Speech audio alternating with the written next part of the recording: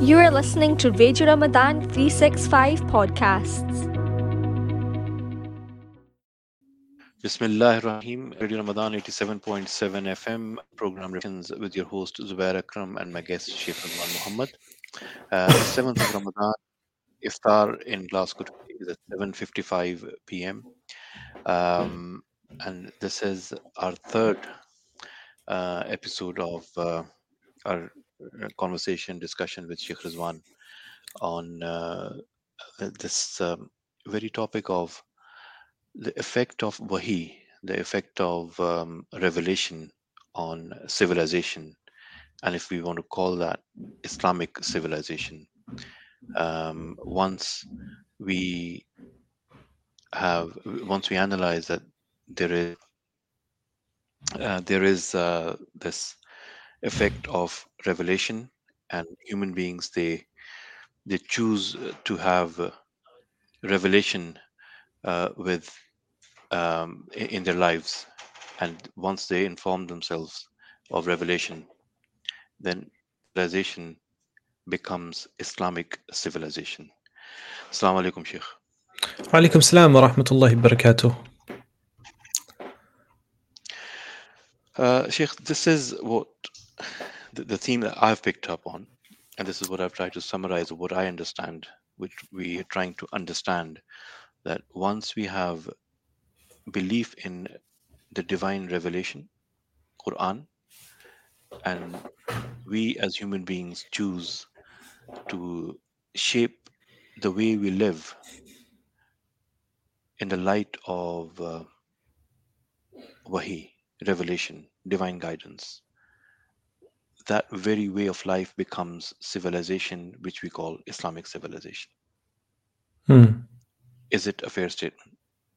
Yeah, I think it's fair. Islam as a revelation given to the Prophet ﷺ in its final form, and the revelation of the Quran as the message itself, the uncreated speech of Allah subhanahu wa ta'ala, informed, I think, every single decision that our ummah made, the wider community made. Everything is informed by, reflections on the Quran. Quran is weaved into our lives to the point that people quote it and reflect upon it, sometimes not knowing that it's the Quran, because it's informed so many aspects of people's lives from the time of the Prophet ﷺ coming.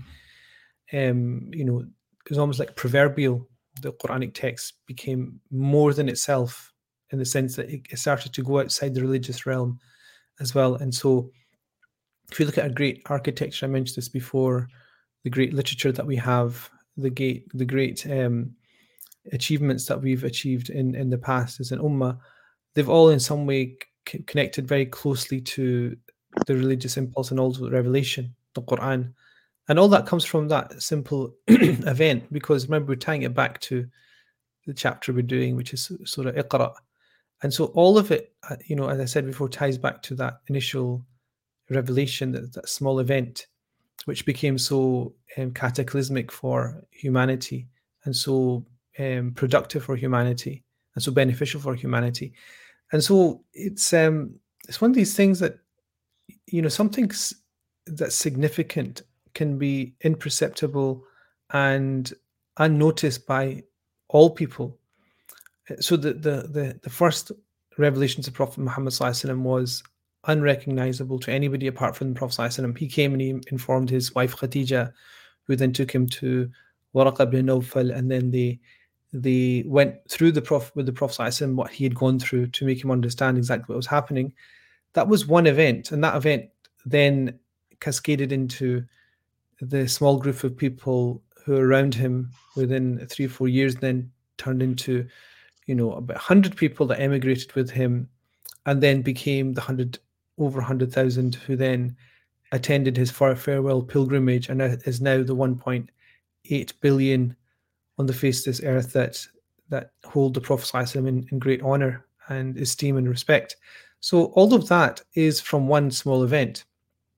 And I think sometimes in life practically because you tied it into civilization, sometimes we underestimate the power of a simple action, a simple act of defiance, a simple word of truth, because all of the prophets, if you think about it, they were individuals very vulnerable, very weak, but they made historical stances against people and other civilizations, counter civilizations that stood for the values that no human being would want to stand with: oppression, demagoguery, injustice, and hedonism. All these things were part and parcel of civilizations in the past that the prophets came to rectify.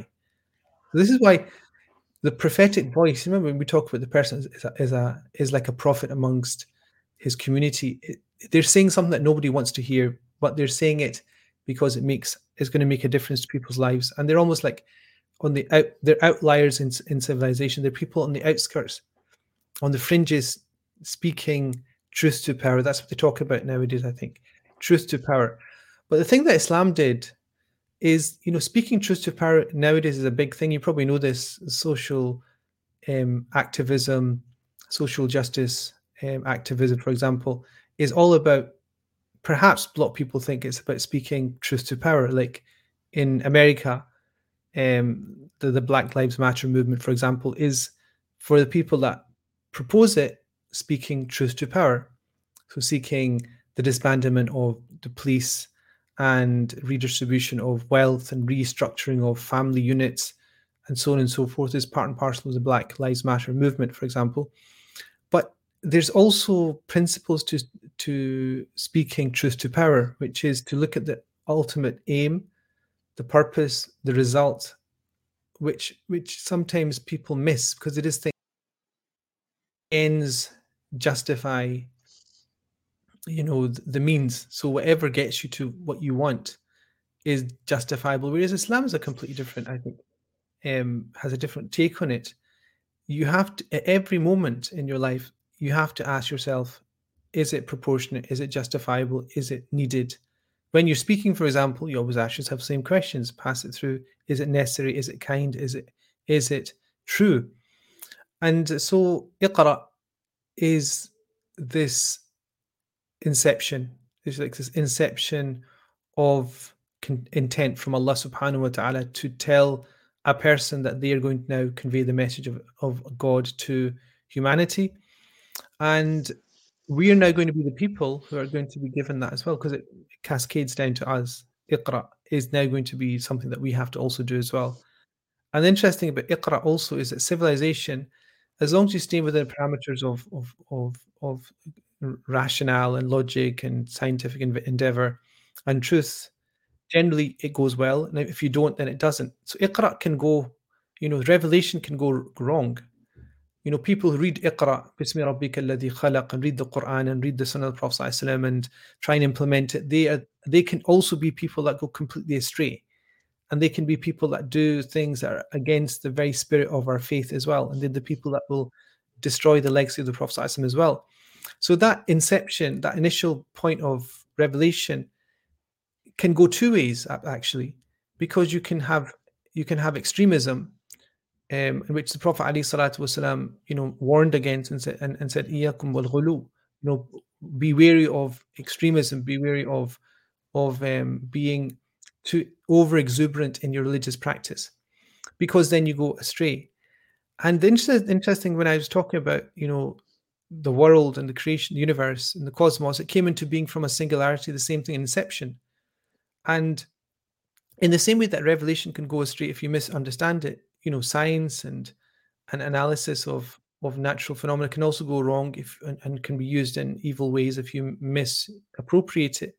So the Big Bang gave rise to the cosmos, and the cosmos has elements within it that you can use to kill people, to destroy civilizations. Like the atom bomb was created, and the people that created it then essentially regretted the fact that they had now misused science. So Islam is like this amazing, the revelation of the Quran through Iqra is, I think, it sets the ground rules for good, healthy civilization, because it tells you that the revelation and the ability to read and reflect are two components that, if you build upon them, you have create a healthy society, a good society. And if you don't, then you essentially become a society which atrophies and fails and ends up imploding, either due to one type of extremism or another. So yeah, Iqra is just it is what it is. It's simple, but it has so much intent, because what else could you use to start the revelation? Because it's the most unobvious thing that you could start a revelation with. Because I did say that it's the most unobvious thing, that if you were to ask 100 Iqra. people, how would you start a religious book with for the end of humanity? No one would say read. And especially if you said, okay, to an Arabian prophet who lived at that time, when the Prophet said, "Innana ummatan ummiyatan la naktubu wa la nahsabu." In a hadith of Sahih Bukhari, the Prophet said that we are unlettered ummah, ummatan ummiyatan. So the Prophet is doing a play on words here as well, because ummah also comes from ummi, which is either not to be able to read or to be from the ummah of the Arabs, which is ummi. Also can mean a person who comes out of their which is mother, very close to nature, close to fitra. And now the Prophet said that we're an unlettered community. We neither write or read or count. And he was saying in the context of Ramadan about whether the month is 29 or 30 days. But the point is, that would be the first thing. That would be the last thing you would think the first revelation would be: read, especially to an Arab nation which doesn't read, and to a person who doesn't read, it'd be the complete opposite thing. So it ties in. I think we kind of touched on it. It ties into this thing that Iqra is not just to decipher writing; it's also to recite. And so it's in the kind of middle between, a very interesting place where you can actually accept that what you read out from something imprinted within you can also be Iqra.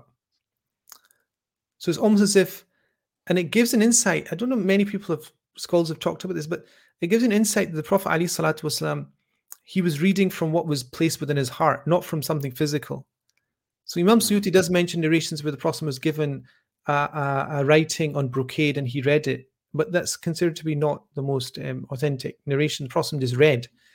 And what we understand is, نزل به الروح الأمين على قلبك, that the Quran says that the trustworthy angel came with it upon your heart.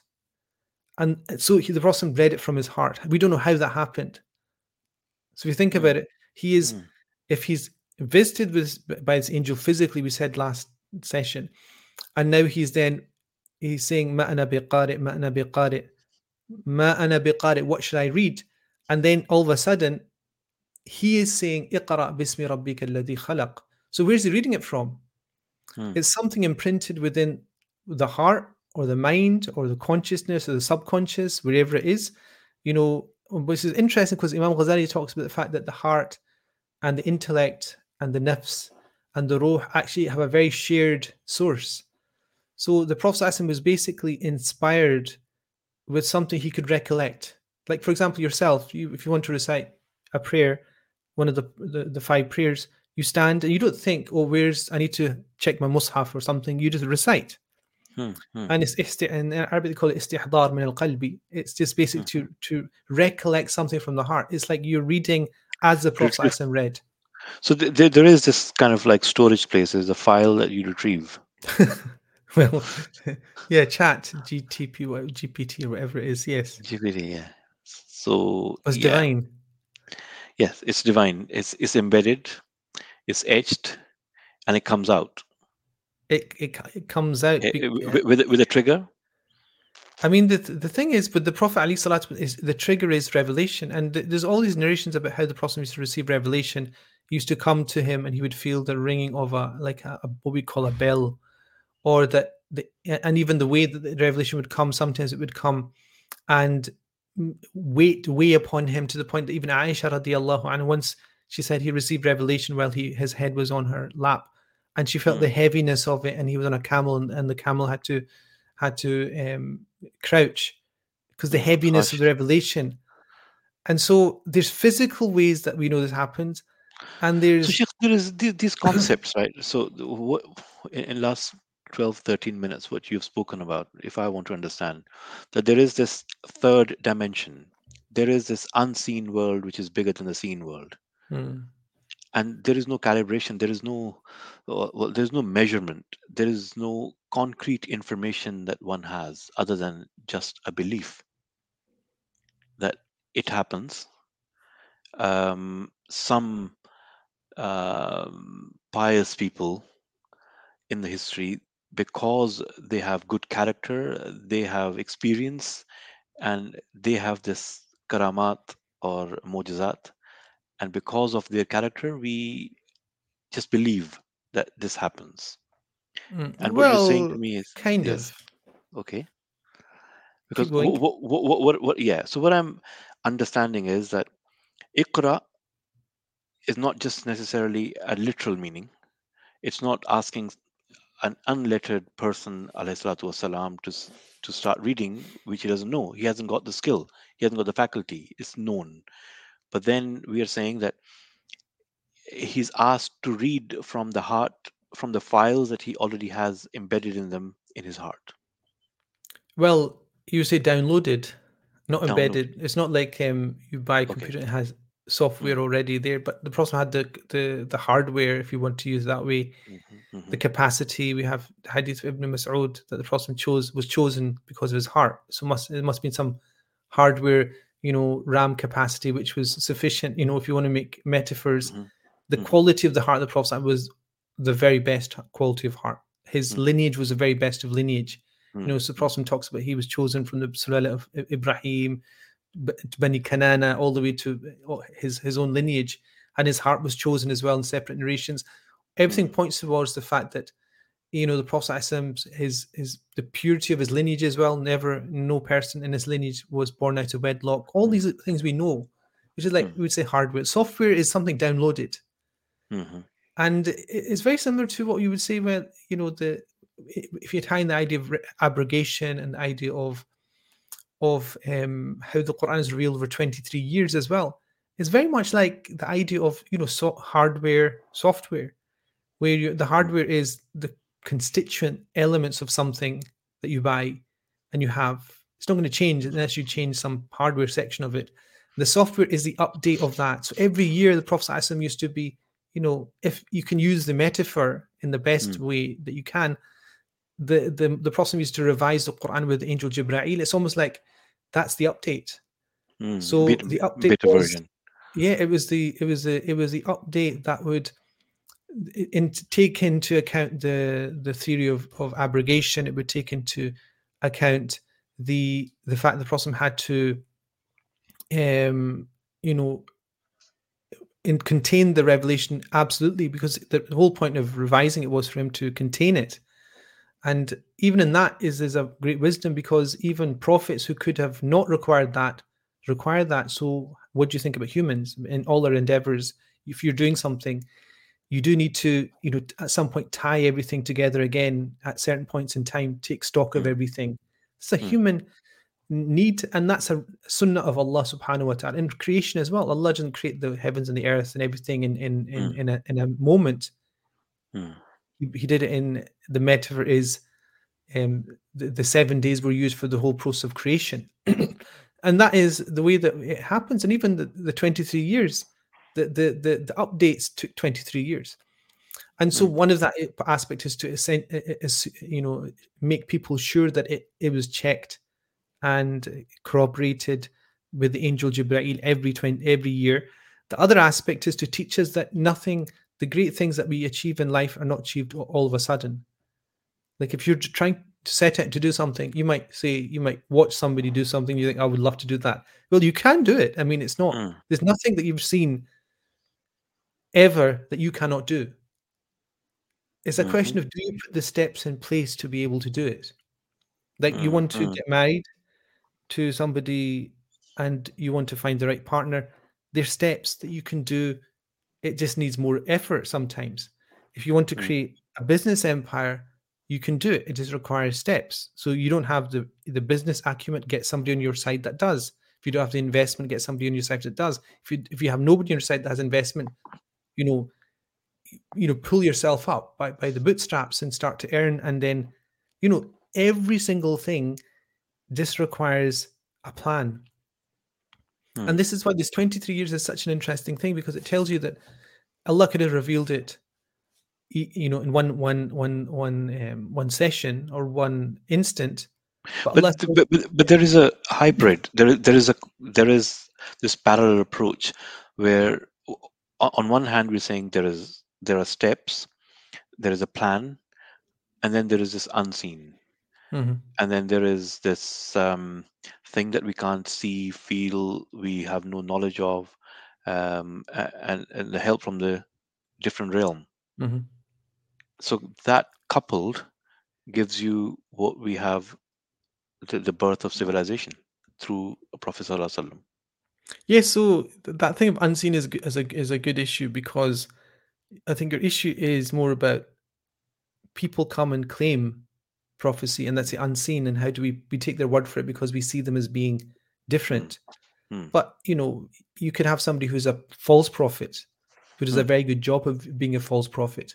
hmm, And so in those kind of in those situations, what we understand, Imam Shawli al-Dahlawi mentioned in his Hujjat Allah al-Baligha, that people are drawn to individuals and true prophets on account of the fact that when they see them, they see some semblance of the angelic realm, the unseen, that they have a close proximity to the angelic realm, that they have no intent except the service of something greater than themselves, for example. And that's hmm, why the people were drawn to the Prophet ﷺ, and even enemies were drawn. Like, like somebody envies somebody, they still are drawn to the person they envy. Like, you might hate somebody and be envious of somebody, but you're still drawn to that person. Like, that's you will why you're lose. envious. Yeah, but the whole point is you'll lose sleep over the fact that this person has something you don't have. Most Hmm, people would say, I would like to have something they have. I'll ask them how they got it, and I'll be happy. Most normal human beings would do that. People who are ill will say, that person has something I want to have.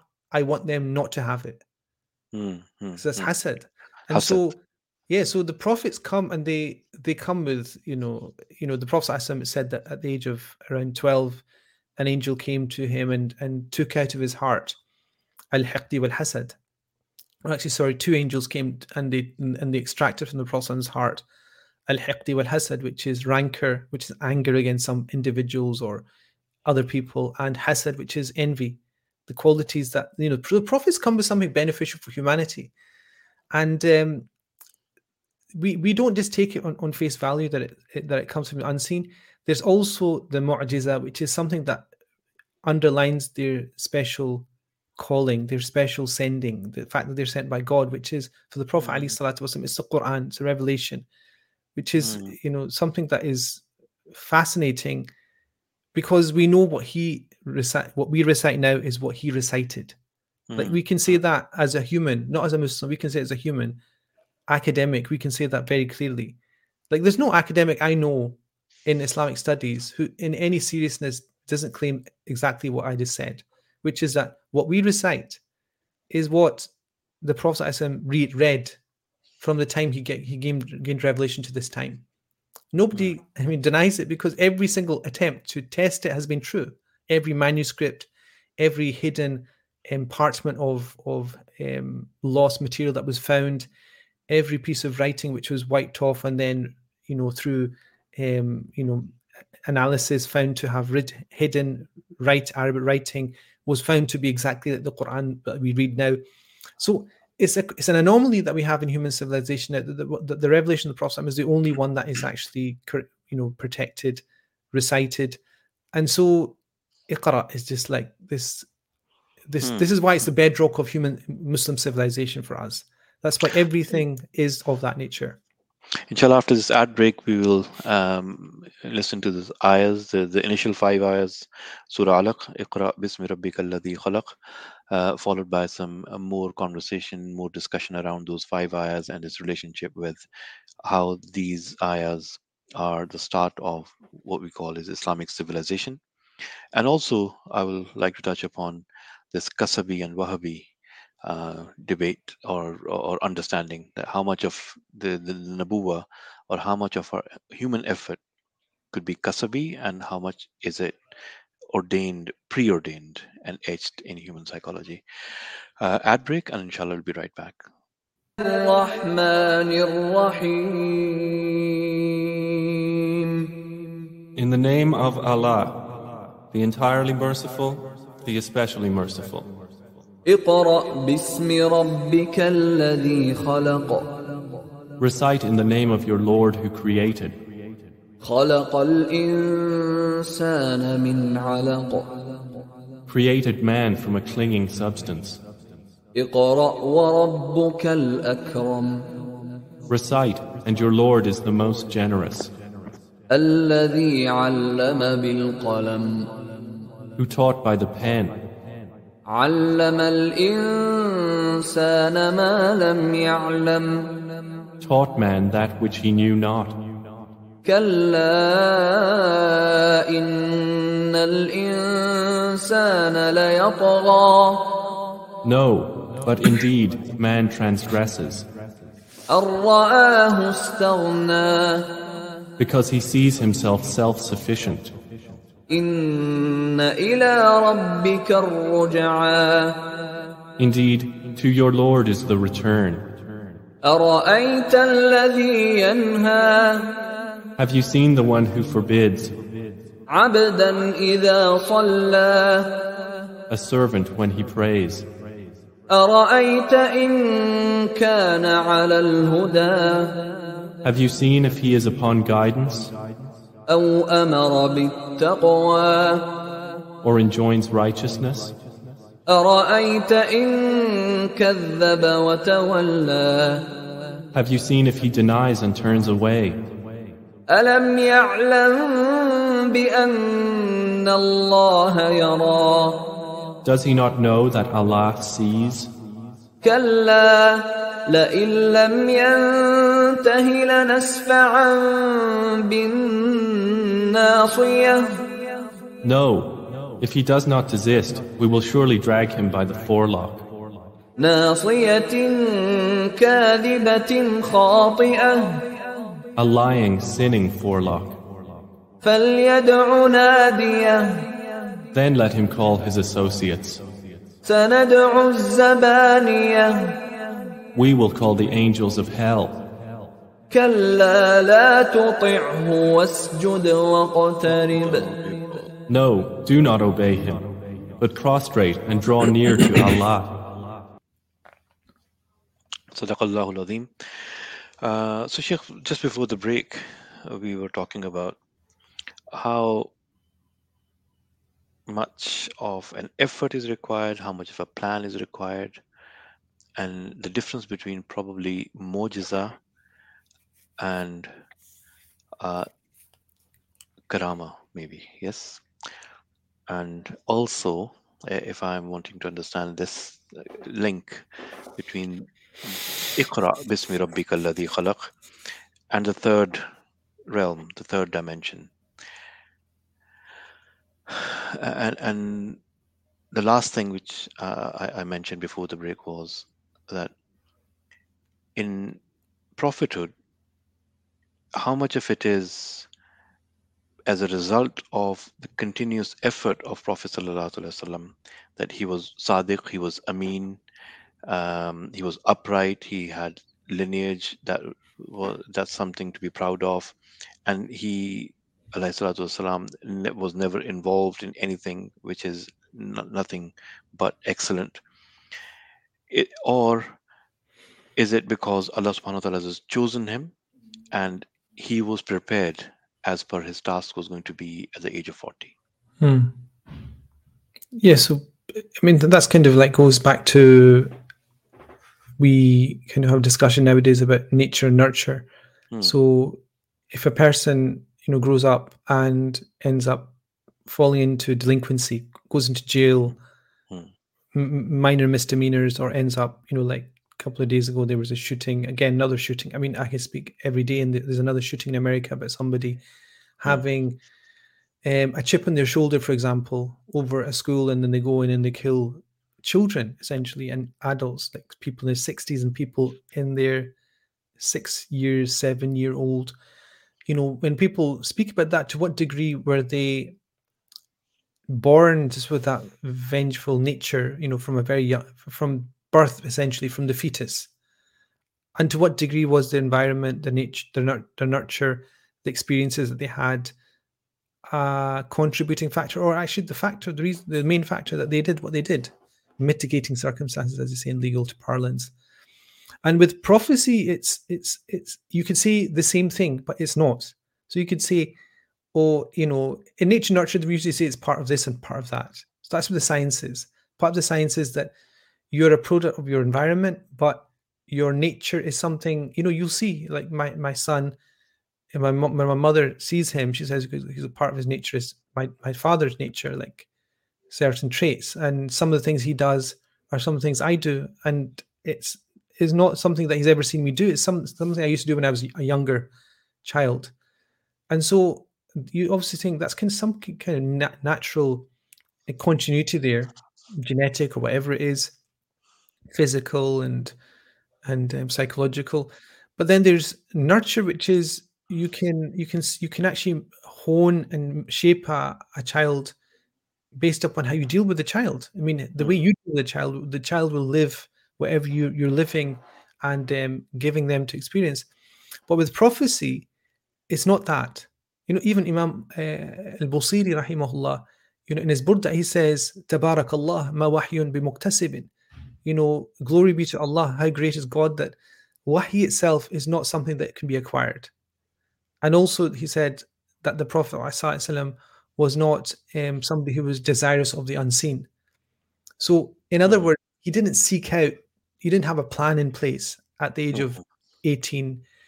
I'm a shepherd, now I'm a tradesperson, and now I think these people need a prophet, so I'm going to just go in seclusion, and then at some point I hope to be a prophet that God sent. He had no intention, no conception, no perception of that at all. He just naturally, what confuses people is that the Prophet did the things that you would expect a prophet to do prior to prophecy. But that's due to the fact that God created the capacity within the Prophet to be the person to be chosen. It's like somebody who goes through university, gets the education, and then there's a CEO job for a multinational tech company, and that person becomes the CEO of that company. The person didn't know they're going to be the CEO of the company. It just happens that they did what they needed to do to build the capacity to do something good, and then this company saw that this person was a perfect fit.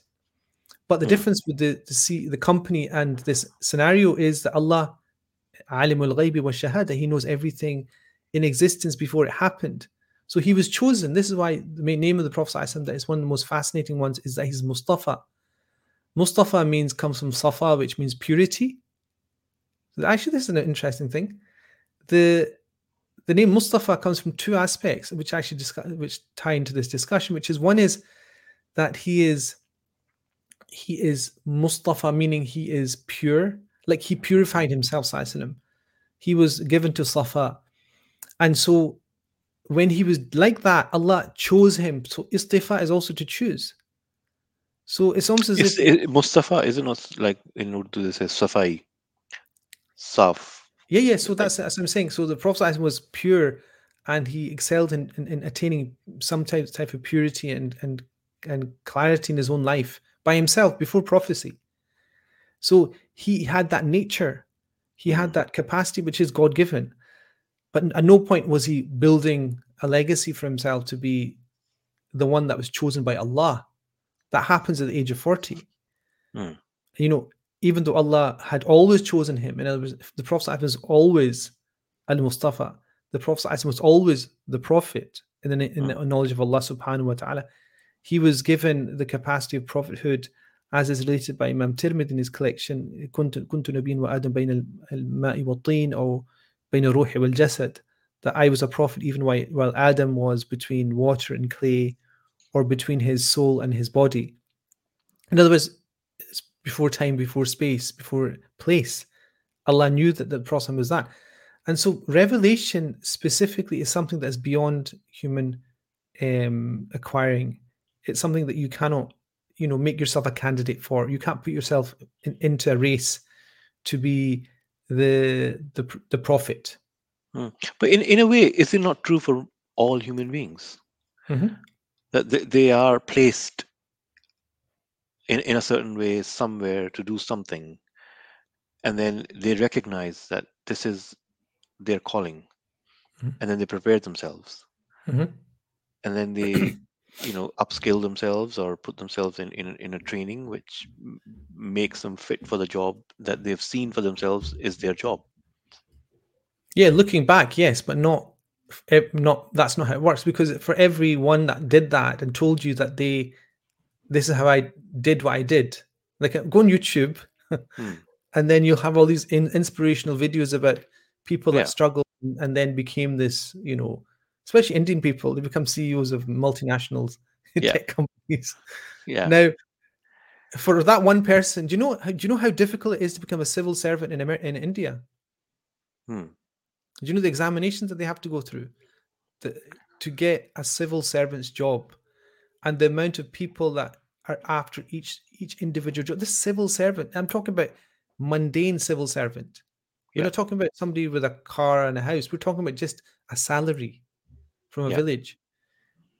Now, the one person that got there, behind them is going to be about 50,000 people that didn't get there. And so you can't say, oh, you ask the person who got there, which is 1 in 50,000, how did you get there? And you see, all the other people weren't slackers. They weren't people that didn't put the effort in and basically stayed away from their family and ate one meal a day, and all the the wealth of their family was put into feeding them and clothing them and making them just, we say mutafarrigh lil ilm, just sitting and just reading. Your job is just to read and get that job. Because if they get the job, the family is set. The standard of living will be tripled, quadrupled. But that's an exception. The proof being that on YouTube, they don't show the videos of all those people that fall, who think that they're in that situation. So we can look back and we can say that, but that's a minority of people that excel.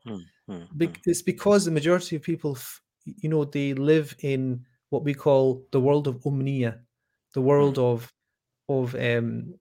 just wishful thinking. They get the idea and then they fall asleep. Now, it's the execution, it's the action, it's not the idea. It's the idea, it's the execution, and the execution might fail, and the execution might fail, and you'll become a great person because you failed. So even success is not always success. Remember, it's most great things came out of situations where people continually tried and tried and tried. Like Al-Fatih Mehmed, for example, the conquest of Istanbul, for example, Constantinople. It was constant. Each step of his attempt to take the city, he could have just turned back. I mean, it was the point that everyone thought he was mad when he continued to insist that he's going to conquer the city. Like they were going backwards. The opposition, Byzantine Empire and the Venetian mercenaries were laughing because they were thinking that we've won. And even Mehmed's own army actually were trying to overthrow him. So for his fanaticism. And his one-minded, single-minded madness to do what he wanted to do. And so he didn't just collapse. The experience was the failures. The failures meant that he had to think outside the box. Like, so every time he did something, like he thought outside the box when he built the Romali Hasuru, which is the kind of walls well outside the city to embargo ships coming in. He thought outside the box. No one had thought of that, to put chains across the barrier in that way. And then when he did that, they got to Constantinople. They put the city under siege. It didn't work. And you could just given up, but it forced him to think outside the box. The failure of all those attempts and all these people killed made him think outside the box. And how did he think outside the box? He took ships over a hill. I mean, you can't even think of it now. Even a child, imagine drawing a child drawing ships going over a land. You would think this is what are you doing? He did that overnight. He pushed galley ships over a landmass, which is essentially a hill, and he did it outside the box. And then he laid siege to the city, and it was failing. Even after having done all that, it was just almost impossible. And he insisted, we're going to do it. And so it's all these failures. And I remember that's one success amongst, there's at least 4 campaigns to conquer Constantinople in Muslim history. All failures. So- major ones. Yeah. So, Sheikh, sorry, getting back to this point of the third dimension, the other realm, which is what I'm after. Okay, Prophet Sallallahu Alaihi Wasallam is not Kasabi, is Wahhabi. It's definitely the chosen person by Allah Subhanahu wa Taala. But then there are claims of people that they see this and they do this, and if you do this, this will happen. Which is something that sometimes you accept, and Because other. if somebody says they do something and it happens. So somebody says, I will do this, and it happens. I mean, the difference between, in classical terms, karamat and mujiza. I just want to understand in this, like this. So yeah, the small karam question. mu'jiza. Look, mu'jiza is simple. It's what is done at the hands of a prophet, messenger, with complete understanding of what they're doing. Usually with a challenge for the opponent to produce the like of it, or to unfold what the person's done. So the Prophet, simplest one, the Quran. The Quran states in the Quranic text itself that there's a claim that is from God, and then the challenge is in kuntum fi raybin mimma nazzalna ala abdina fa'tu bi suratin min mithlihi. If you have any doubt about what we've revealed to our prophet, then bring the like of it. That's a challenge. So that it claims that, and then that's it. So that's mu'jiza. Prophets do that, and prophets are chosen by God. Now, normal people in Sunni, belief, we believe that normal human beings can also do things that are outside the realm of natural law in some way. And this is why Imam Laqani says, وَنُثْبِتُ لِلْأَوْلِيَ الْكَرَامَ وَمَنْ نَفَاهُ فَانْبِذَ الْكَلَامَ. And we establish, or you should establish, the aspect of miraculous actions for the awliya, the people that are close to Allah. And whoever rejects it, you should take no heed of their words, because it's something established in the Quran. It's established. Maryam, considered by majority of scholars not to be a prophet, had miraculous events take place at her hands. The people around the Prophet Sulaiman alayhi salatu wasalam were able to bring the throne of Sheba. These are all non-prophets. And so we accept that. But the thing about those events is that they're not usually tied with the challenge to bring the like of it. And also there's no reason to accept or reject. Nothing's built upon you accepting or rejecting somebody's claim that they did something outside the laws of nature, because there's many ways that you can do things that appear to be miraculous when they're not. Sleight of hand, it's a very famous way of doing that.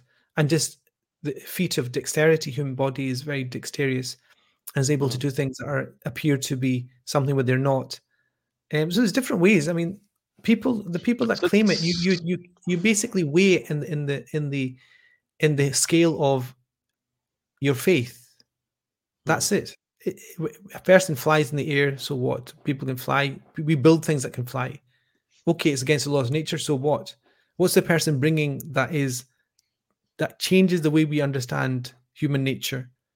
What is the person built? Because I mean, that's the thing. The Prophet did the mu'jiza, the miraculous act, and then he changed society, which is more miraculous. But the things happen in life which one can't believe they happen with no effort, seemingly, and other things never happen. It doesn't matter how much effort you put in. And then, say for example, Iqbal says, "Ye fizan-e nazar tha, ya maktab ki karamat." सिखाए किसने इस्माइल को आदाब फर्जंदी. So that's totally negating the laws of nature. It's not something that uh, he learned something from somewhere. Ismail alayhi salatu wasalam, ये फैजान नजर था, ये मकतब की करामत. It wasn't the karamat of a maktab. It wasn't a school, it was a madrasa. It's fizan nazar. So somebody had given him this spiritual foresight Yes. to be obedient. So where what I'm asking is, in this thing today, I take it from you that it is Iqra has this dimension, more of this dimension rather than anything else, and that also forms a very basic tenet of building of Islamic civilization, or what Iqbal writes his book Reconstruction of Religious Thought, and he puts a lot of emphasis on this dimension. Yeah, I understand. So, I mean, the Prophet ﷺ was a prophet chosen, so there was no effort on his part. In terms of normal human beings, we are asked to put effort in, and the Prophet ﷺ is told to put effort in, to act and to convey and to to spread and to teach. All these things are obligations, and if you want to achieve something, you have to do the same thing. You have to put in the time, the effort, and and fulfill the obligations. But there is this unknown element, let's just say, which you can't assign it to your effort. Like in our own lives, we know that there's certain things that it just falls for somebody and not for somebody else. And so that could be, divine aid. And it could, you want something really badly and it happens. That could be divine aid. Or you want something really badly and it happens, and that could be divine humiliation, because the thing that you get, which you wanted, is probably the worst thing you ever needed. So then you never know until everything, kind of unfolds. So you get the job that you always wanted, you get it, and you fall down. You go down a rabbit's hole of disobedience to Allah, for example. And so that thing that you thought was exactly what you wanted is actually the first step in your downfall.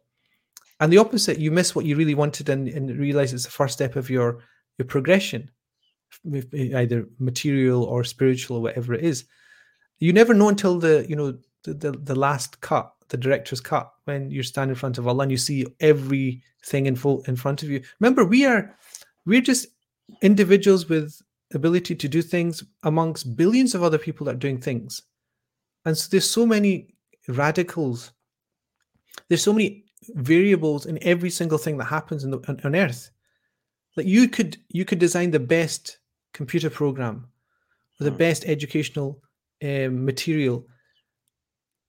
There's 6 billion other people that could be doing something slightly better than you, that get it to market faster than you, or have a partner better than yours, has more insight into specific application. You can't control that. And so you're not asked to look at results. You're asked about your effort. And this is why Islam is an interesting religion, is that the Prophet said that niyatul al-mar'u khayrun min amalihi, that a person's intention is far more potent than their action.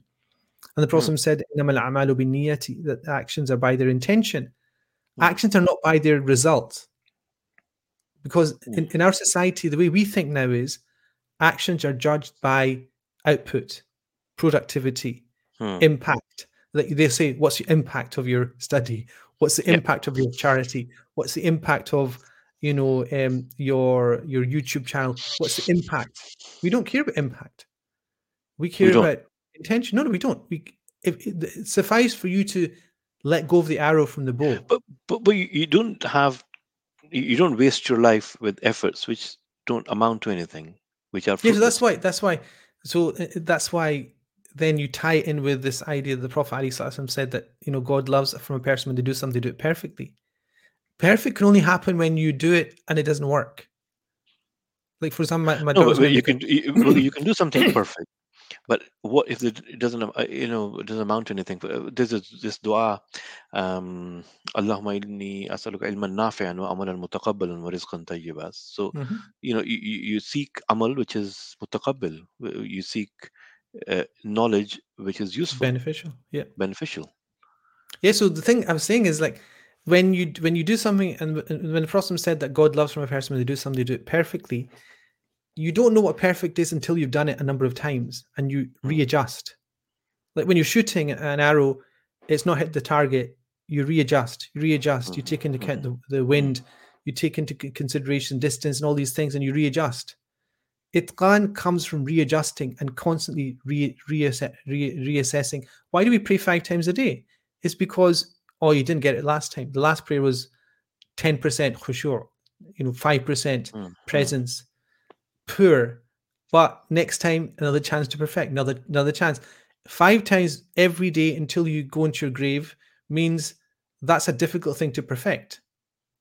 Like if anything on earth that you will do is difficult to perfect, it's going to be prayer in the history of humanity, because So the human, few moments to the end of this episode today with Sheikh Razwan.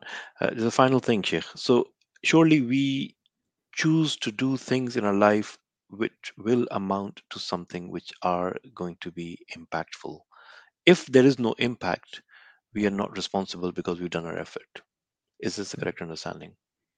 yeah. So we're not, yeah. So look, like because we're talking about Surah Iqra, let's just talk about Revelation then. Like the Prophet Okay. ﷺ, the Prophet is told, بلغ ما أنزل إليك من ربك فإن لم تفعل فما بلغت رسالته. O Messenger of God, convey what you have been ordered from your Lord. If you don't do it, you have not conveyed the message. In other words, your idea is to convey. And then, but the Quran also says, "In alayka illa al-balagh." Your only task is to convey, not to get people to accept, which is the impact. And when the Prophet Ibrahim was told to announce Hajj, وَأَذِّن فِي النَّاسِ بِالْحَجِّ يَأْتُوكَ رِجَالًا وَعَلَى كُلِّ ضَامِرٍ, same thing. And, he was told, announce the Hajj to people, that they come, to you on every lean camel from every valley, and the verses go on. The same thing. And it said that Ibrahim said to Allah, "O Messenger, how will they come?" Allah said to him, invite people and they will come. وَعَلَيْنَا الْبَلَاغِ, we will get people to come. In other words, he was worried about impact. And the Prophet ﷺ was worried about impact. Remember, for a period of his life, early on, he was worried about impact. إِنَّكَ لَا تَهْدِي مَنْ أَحْبَبْتَ وَلَكِنَّ اللَّهَ يَهْدِي مَنْ يَشَاءُ. O Messenger of God, you cannot guide who you love, but rather it's God that guides whoever he wills. In other words, the Prophet being told is giving tasalli in Arabic, which is in Arabic we'll do the same thing. Tasalli is to be given reassurance and given this sense of tranquility that you just need to press the button. You just need to do this thing with sincerity. You've conveyed it. The impact assessment is God's. Like, the impact assessment essentially in the Day of Judgment is your impact assessment. In Earth, we think, okay, multinational company, or got 1,000 students, or, a good child, or whatever. We go to our grave having all these figures. Impact assessment is something that you really do right at the end. And subhanAllah, Iqra, for me, is like this situation where your impact assessment is going to be given to you on the Day of Judgment, which is your whole Iqra kitabaka, read your book, impact assessment. And that's something that I think we shouldn't underestimate, because the intention, the constant striving to better that we know from Ramadan, every year it comes round, the prayer comes around 5 times a day, the zakat, we have to clean our wealth every single year. Constant, because we're never going to get to perfection. We're never going to get to the impact that we want. But the reality is God doesn't care about the impact. God cares about how much effort you put in, and then he will weigh your actions on the Day of Judgment. And, people will come with actions, and they're based upon, envy, ostentation, pride, arrogance, and there'll be nothing, no impact. So a lot of that list of things they've done in their lives, the CV that they have, will just be struck off, Were you a mujahid fi sabilillah? No, you weren't. Were you a person who recited the Quran for the sake of God? No, you weren't. Were you an alim that taught for the sake of Allah? No, you were not. No impact in the unseen. Lots of impact on earth, but nothing in the unseen. And so, in Ramadan, one of the beauties of Ramadan and fasting is that the Prophet said that every single action of the son of Adam is for them, and God gives reward to them. Illa sawm, except for fasting. Wa ana udzi'u bihi, and I'm the one that will give the reward of it. The interesting about that hadith is, it doesn't really make sense. I mean, if you think about it, that God says that every action is for the son of Adam, they get reward. So what did they get? The reward's from God, isn't it? It's from God. So what is it different about fasting that Allah says, I will give the reward of it, when is all the rewards coming from God? That 10 or 700 or multiplies, all come from Allah subhanahu wa ta'ala. What it means is you will get something that nobody can get, which is God himself. That you will get the pleasure of Allah subhanahu wa ta'ala. That the fast will be something where, if you do it for the sake of Allah, ana jaza'uhu, I am its reward. It's almost that's the way that you have to make the ta'wil, which is that I'm the thing that you will get, which is my pleasure, which is rida. Is one of the greatest. It's considered to be the greatest goals that a person can have. With these words, end of today's episode with Sheikh Rizwan.